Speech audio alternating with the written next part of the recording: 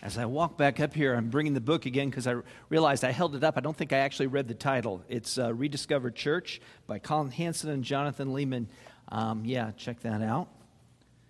Commercial over. It's not really a commercial. We're not going to get any money out of it. It's really so that you guys would get a deeper understanding of why membership is important. All right. Okay, now on to the sermon. Actually, another book that's in the library, in the bookstore, is a book by John Piper. It is one of those books, I would say it probably ranks up there as maybe the most singular, influential book of my lifetime within the Christian arena, the book Desiring God. How many have read the Desiring God book or you know of it? Really good book, really foundational for so many things. One of the things that Piper did, and he's held this throughout all of his ministry, is kind of that around which most of his theology is crystallized. But it's the idea, you hear it in the title, Desiring God. Christians tend to think of desire as somehow a bad thing almost, where we like to think of Christianity as hard, difficult. And he's like, no, Christianity, our faith should be glorious. It should be joyful. There should be desire, and desire which is fulfilled. But the trick of it is that the highest desire and the highest satisfaction for us as believers is in the Lord. So it's desiring Him. Piper coined the phrase, which we're going to kind of pull this in a little bit today, but he coined this phrase, God is most glorified in us when we are most satisfied in Him.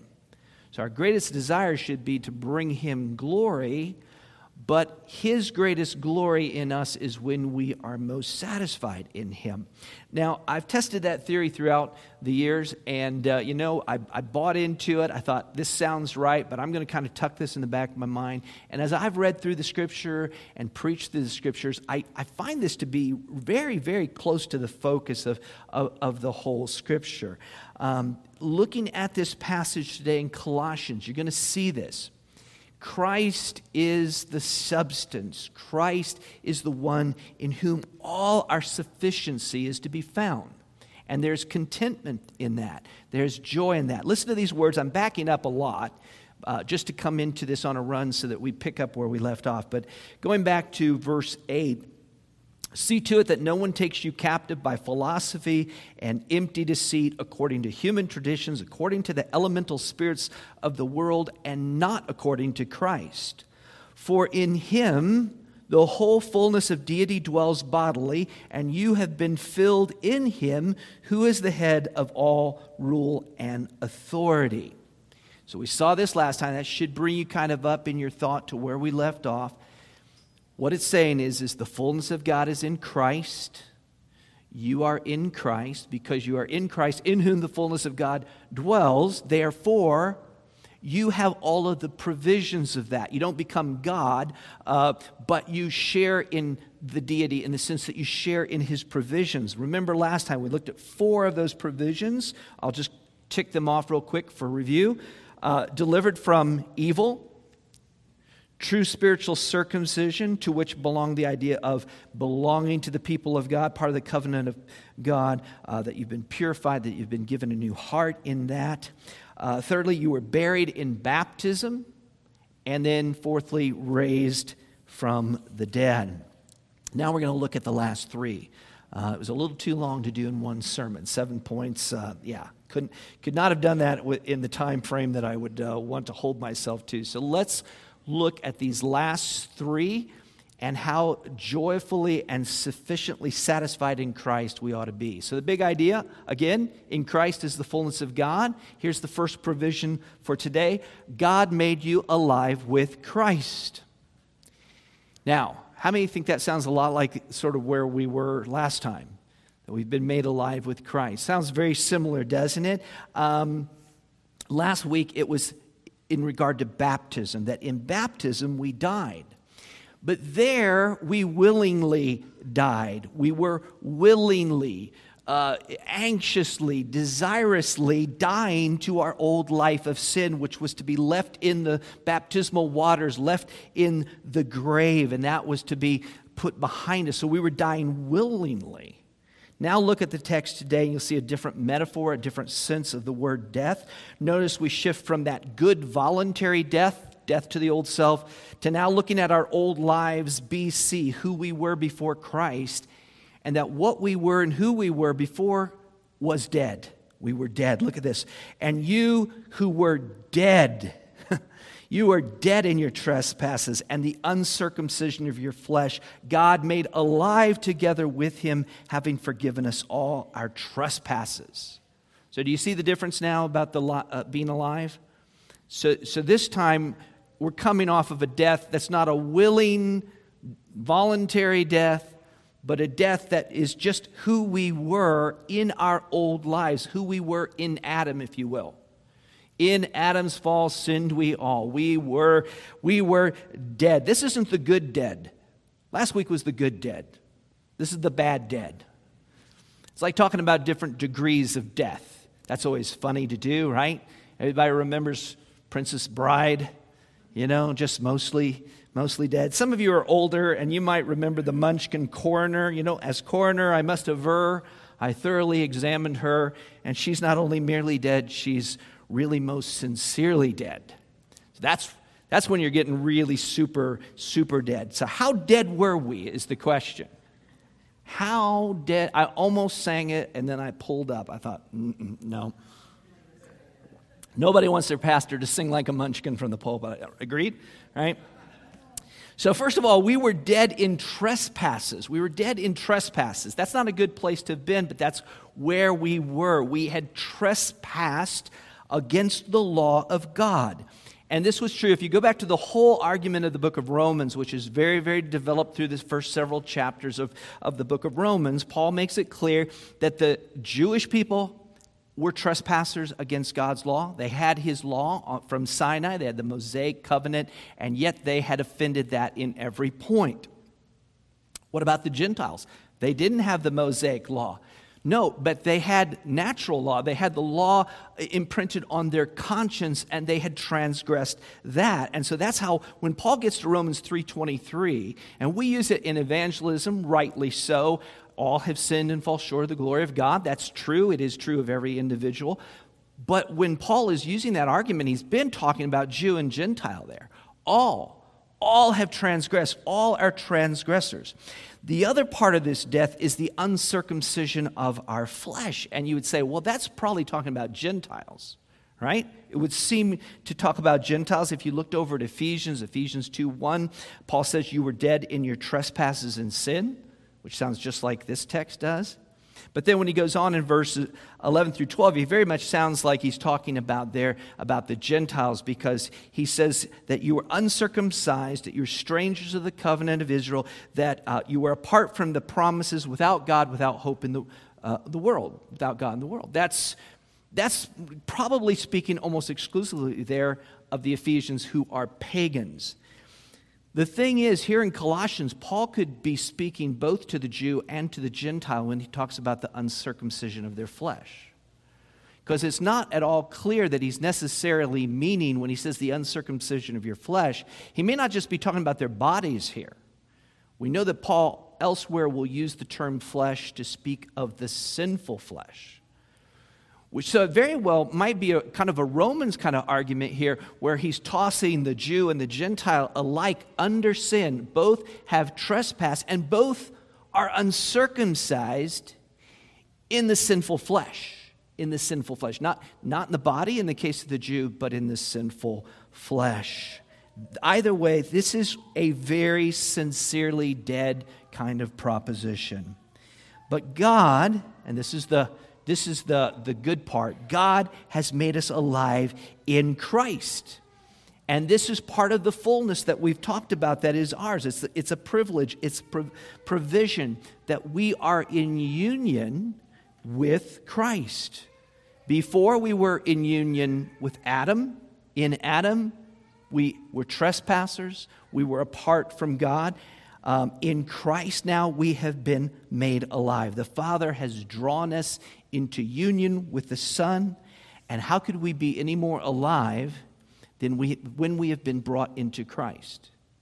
Christ said he is the way and the truth and the life. If we have been grafted in, if we have been made to be a branch in the vine in that which is life, then life has come to us. Amen? I know this may seem morbid, but think about a transplant, right? Like a heart transplant. Where do they get that heart? Somebody who's died. Yeah?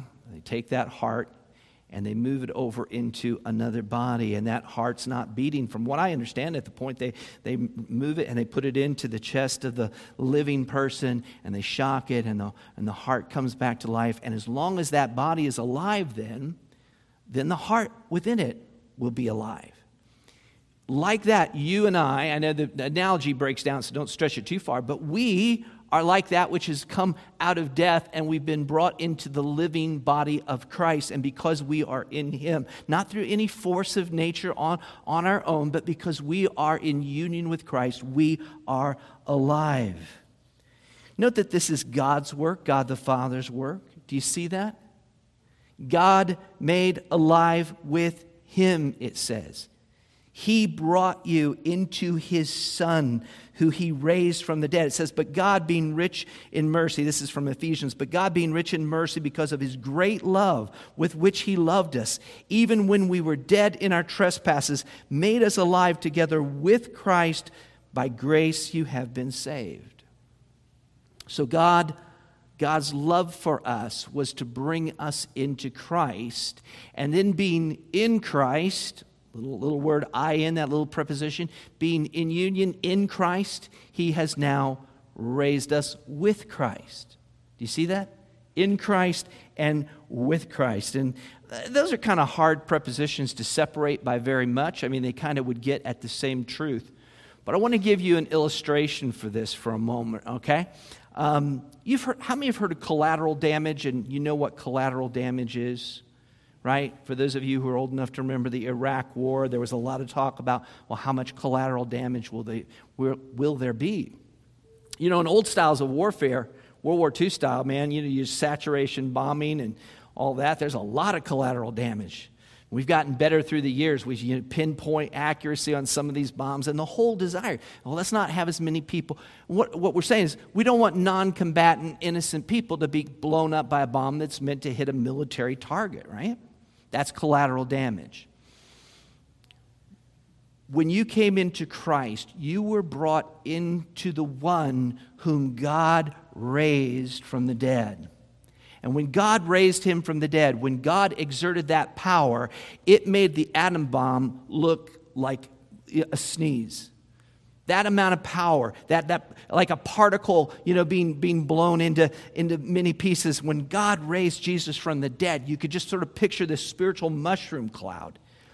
And with that split atom, all of the elements around it, every bit of earth and every bit of air is just being sucked into that and brought with it up into the sky. When Christ was raised from the dead, God spiritually brought you in and raised you with Him. And that is big. You are alive. You are alive today because God's fullness dwells in Christ, who is life, and you have been brought into Him, and with Him you've been raised from the dead. Do you see the fullness of God in Christ? Do you see what is yours? Test that theory again about desiring God. God is most glorified when we are satisfied in Him. When you really get a hold of this, when that truth becomes absolutely part of your DNA and you understand it and you get the ramifications of it, how would we ever get the full ramifications? But as you start to delve in and understand that, life eternal, you've been swept up into that. Your collateral resurrection, your collateral grace, the grace of God in Christ, you've been brought into that. Secondly, God has forgiven your trespasses in Christ. This comes right at the end of verse 13. Let's look at that. God made alive together with Him, having forgiven all our trespasses. Now, we just got through talking about trespasses, didn't we? That we are all dead in our trespasses. And now what we're told is that we are forgiven of those. How could God unite sinners to His Son his holy, precious Son, and thereby somehow bring them into fellowship with himself. How could he do that given our trespasses? What's the mechanism of that by which he solves the sin problem? Well, he says he cancels our debt. That doesn't necessarily answer it either, but it's the next step in the progression. By canceling the record of debt that stood against us with its legal demands, this he set aside, nailing it to the cross. I remember a favorite chorus back in the 1970s. Most of you, not alive back then, but those old folk among it. Do any of you remember the old chorus, he paid a debt he did not owe, I owed a debt I could not pay? I say, yeah, okay, I got one person. I see that hand, two people. All right, very good. So a couple old timers. It was a good song. He paid a debt he did not owe. I owed a debt I could not pay. I needed someone to wash my sins away. Now I sing a brand new song, Amazing Grace. Christ Jesus paid the debt that I could never pay. And back, as most things in the 1970s, it kind of sounded a little bit like a McDonald's jingle, but it was good theology. It was good theology. Now, sin, forgiveness, and debt are kind of closely associated. So let's talk about this wiping away of our debt. You know, when Peter wanted to know how often he should forgive his brother, so we're operating in the area not of debt, but sin, right? Forgiveness. That's when Jesus broke out the parable about the unjust steward, the one that the unforgiving steward. You remember here, the unforgiving servant, I should say. How many remember that parable?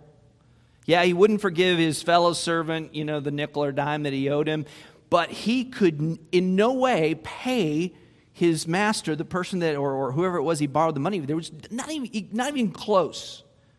Do you remember how much he owed his debtor? Do you remember that? 10,000 talents. You go, wow, that sounds expensive. Well, let me tell you how expensive that is. Do you know what one talent was equivalent to? You might have it in your study Bible in the notes. Yeah, they say that one talent was roughly the wages of a common worker if they saved every dime for 20 years. Multiply that times 10,000. If that guy had lived 200,000 years and saved every dime, he would have only then had enough money he could never have paid that back in his lifetime. What do we owe God? What do we owe God? What is the debt that we owe him? We owe him perfect submission. Every transgression, every trespass against a holy God is an infinite sin. And we have sinned upon sin upon sin. We couldn't pay God off if we had an infinite number of lifetimes. Paul describes this debt in ominous terms. If you haven't seen how ominous it is yet, he says that it was a debt which would be the ordinances of God and our failure to, shortfall and our indebtedness on that. And he describes it as against us. And the ESV doesn't bring this out, but he actually describes it as hostile to us. Hostile to us. So a written record of everything you've done, all your sin written out, all because you've fallen short of God's glory and you've broken his law, and this is hostile and against you. Now, how do you escape that? How could anyone escape an insurmountable, legally binding document written against them? The text tells us. It says God set it aside. God wiped it away. The verb in the text is actually a word that means wash away, almost like if you think about people that used to wash checks. Any of you bankers know what that's all about? Yeah, they used to get the ink and wipe. Somehow they'd get it out of there, and then they'd write in whatever number they wanted. That's kind of the word here. I mean, I don't think they had check washing back then, but you get the idea. It was washed clean. It was taken away. In fact, the mechanism, he says he took it away and he nailed it to the cross. He nailed it to our impossible debt against God was set aside, wiped, cleared off of the books, because it was nailed to the cross of God's dear Son. You think about crucifixion, and it was typical that they would write the charges of the crime that the person had been found guilty of, and they would write that over on top of the cross. What did it say on Jesus' cross? Do you remember? King of the Jews. King of the Jews. They said, don't write that. Pilate's guy, I'm going to write what I want to write. King of the Jews. That was his crime against Rome, in a nutshell, is that he was supposedly a king other than Caesar and all that. And it was trumped up and all the rest of it. But in spiritual terms, what was actually written on the cross was a record of your sins against God. The sum total of every trespass, of all that you've done, of all your guilt that was written and recorded against you, was nailed there on the cross. Does that put things in a light where you can celebrate at all? Does that not bring joy to your heart? It is all through the fullness of God in Christ, and you in Christ now become the one who is receiving all of that provision, including your debts being canceled. It's all the cross and nothing more. Here's the last provision, the very last, for last week and this week. God has humiliated our enemies in Christ. God has humiliated our enemies in Christ. How many love to see your enemies humiliated? None of you? You're too good for that, right? Kansas City beat, what was the name of that team? I forgot now. Oh, the Eagles, thank you. You are just dead on the money there. Wow. Yeah, and you were all like Mr. Spock, like it was a good game. It just happened that our team came out on top. Live long and prosper, Eagles. Yeah, is that kind of how you took it? How many were like jumping up and down and going, in your face, and sending text messages to your Eagles fans and just like making them waller in it? You're too good for that? Okay, all right, some of you are too good for that. But in real life, if life and death are on the line, if this is a battle between good and evil, then I think it's actually okay to want to see the enemy humiliated, to see such a complete and total victory over them. I mean, when Luke Skywalker, because this is real life, when Luke Skywalker, he's flying his X-Wing down there, and it's a last chance, last ditch effort, and he fires the 2 proton torpedoes, and they go down the exhaust chute, and then the Death Star blows up. All the Wookiees, at least, are like, whatever, that's terrible Wookiee impersonation, but, everybody's happy. The whole movie ends with this great celebration because the plans of Darth Vader and the Emperor have been utterly and totally put to shame and ruined. And now we're not even talking about something that's fictional. We're not talking about something that's sports, which, is superfluous, right, guys? We admit it. Sports is superfluous. Yes? Amen? Okay, in the grand scheme, in the cosmic scheme of things, it's a bunch of over muscular, overpaid men playing a child's game. That's what sports is.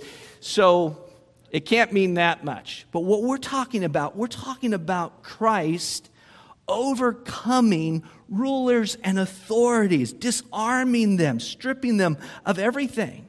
The imagery here is kind of interesting because it's something which Paul may have witnessed. Like you'd have to go back and check some dates, but there was this practice in Rome that when a Roman general defeated his enemies, you've probably heard this, that they would bring them back to Rome. Probably not all of them. They probably killed 90% of them back in the field, but then they would bring their prisoners, the real prizes of war, the generals and their officers and others, and they would drag them through the streets of Rome, having stripped them. Like they were almost naked. They had no armament left, nothing to defend themselves. They were bound, and they were paraded through the streets of Rome in shame as having lost to them.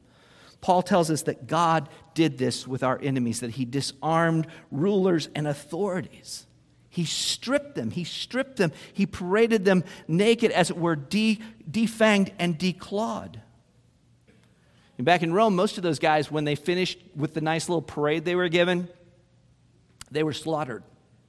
Can you imagine the humiliation of that? You've lost in battle. You've been dragged all the way to Rome. You've been paraded through the streets. Common people, the children and old women are just yelling epithets at you, and everyone's celebrating your humiliation. And that's the last thing you know before you're put to death. That's humiliating. The effectual work of the cross in forgiving our trespasses, in setting aside our debt, was the complete and total humiliation and shame against our enemies. And who were those enemies? Who are the enemies of our soul? Clearly, this is speaking in a spiritual terms. It's not talking about flesh and blood, is it? It's talking about principalities and powers. It's talking about the devil and his angels and so on and so forth. We didn't owe the debt to the devil. Sometimes people incorrectly think that the debt that we owed was owed to Satan. It wasn't. The debt was owed to God. God's holiness had to be satisfied. But Satan is the tempter, isn't he? And not only is Satan the tempter, but after he tempts us and we fall, then Satan is the accuser of the brethren. Look what it says in Revelation. And I heard a loud voice in heaven saying, "Now the salvation and the power and the kingdom of our God and the authority of his Christ have come, for the accuser of our brothers has been thrown down, who accuses them day and night before God." How good is that your adversary, the devil, the one who goes around like a roaring lion seeking whom he may devour, he has been utterly brought to shame along with all of his minions. And then there's another layer to it, which maybe you're already onto this and you're like, well, isn't he talking about something else as well here, Pastor Jay? You are correct, absolutely. What have we been talking about in the book of Colossians? Elemental spirits. Remember the elemental spirits? We just got through reading about them at the beginning here in that text. So elemental spirits, we know they're connected on the one hand to various sort of typical religious ideas of do this, don't do that, don't touch this, don't touch that, so on and so forth. So there's that, but also behind that, when we're going over that, you'll remember that there were dark powers and principalities that are brought to bear. So what does that tell you? It tells you that even the animating spirits of false religions and cults and human philosophies and all of those have been defeated at the cross. And there's an implication of that. If they're defeated, why would we submit ourselves to those things? If those have been defeated, why? And that's where it's going to go. I'll just give you a little look ahead without going too far. But the next word out of Paul's mouth or off of his pen is going to be therefore. Therefore. And he's going to bring it right back to the false teachers and that we are not obligated. Paul will conclude that if all of this is so, then we are free of that which the false teachers are pushing. Somebody comes along and says, "Hey, Christian, yeah, Christ, sure, okay, but." When you see that little word "but," that ought to tell you a lot. I just need you to walk across some hot coals for me. Like the really spiritual Christians can walk across hot coals. I just totally made that one up because it seems ridiculous. But it's always something ridiculous, isn't it? It's always Christ plus this practice, Christ plus this rule, Christ, do this, don't eat that, whatever the case might be. Just do that and then you'll be a good Christian. Don't submit yourselves to that. Your sufficiency. Where's your sufficiency in this text? Christ alone. The cross alone. That is where our debts were nailed. That is where our trespasses were forgiven. It is in Christ. Brothers and sisters, do not be taken captive by fast-talking salespeople who want to layer on new requirements, whatever they might be. And we're going to be looking at what they were in Paul's day. What we need to see today is just the pure, sheer joy and contentment that is ours through the cross of Christ. You don't need what certain people are peddling you. You don't need visions. You don't need complex religiosity and forms. You need Christ.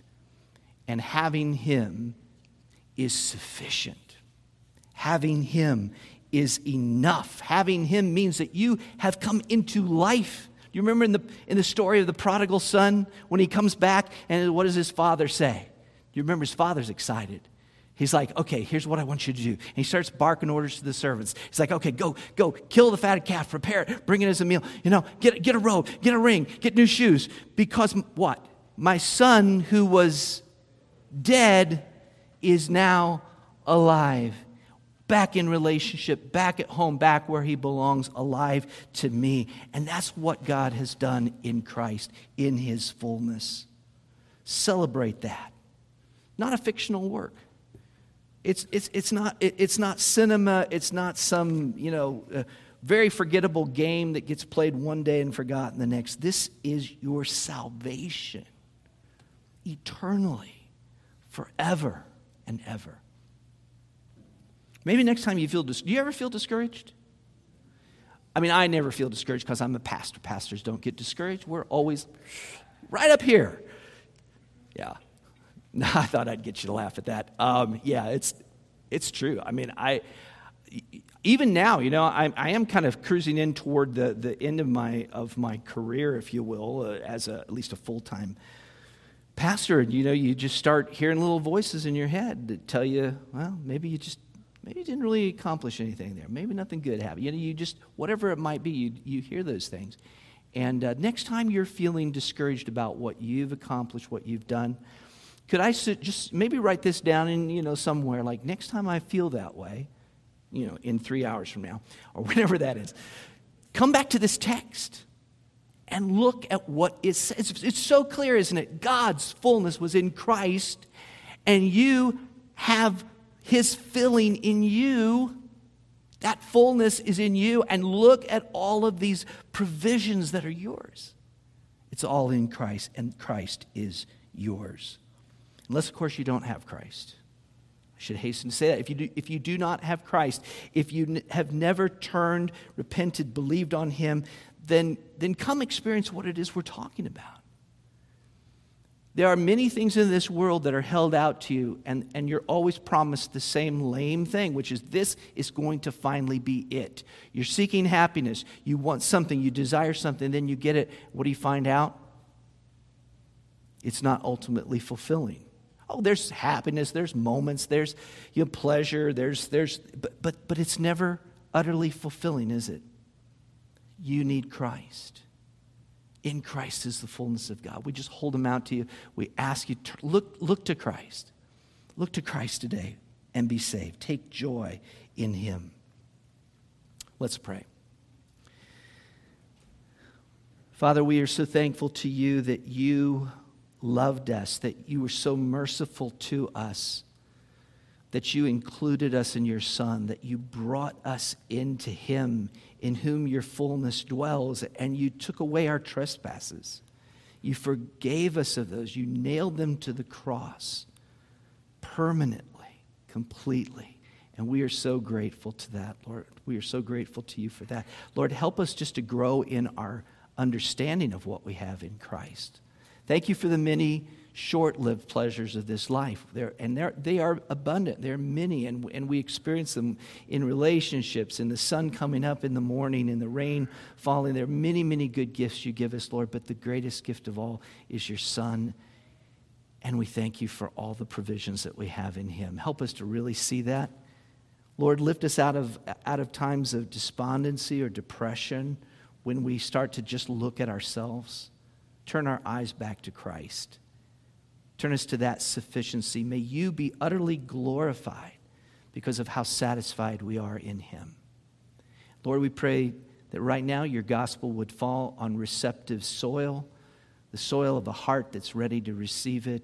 Lord, that you would cause that seed of the gospel, your word, to take root in that heart today, that such a one being overcome with the goodness and mercy and grace held out to them, that they would turn from their sin and put their trust right now in Christ, and so have all of your fullness and all of your provision. And we ask it in Jesus' name. Amen.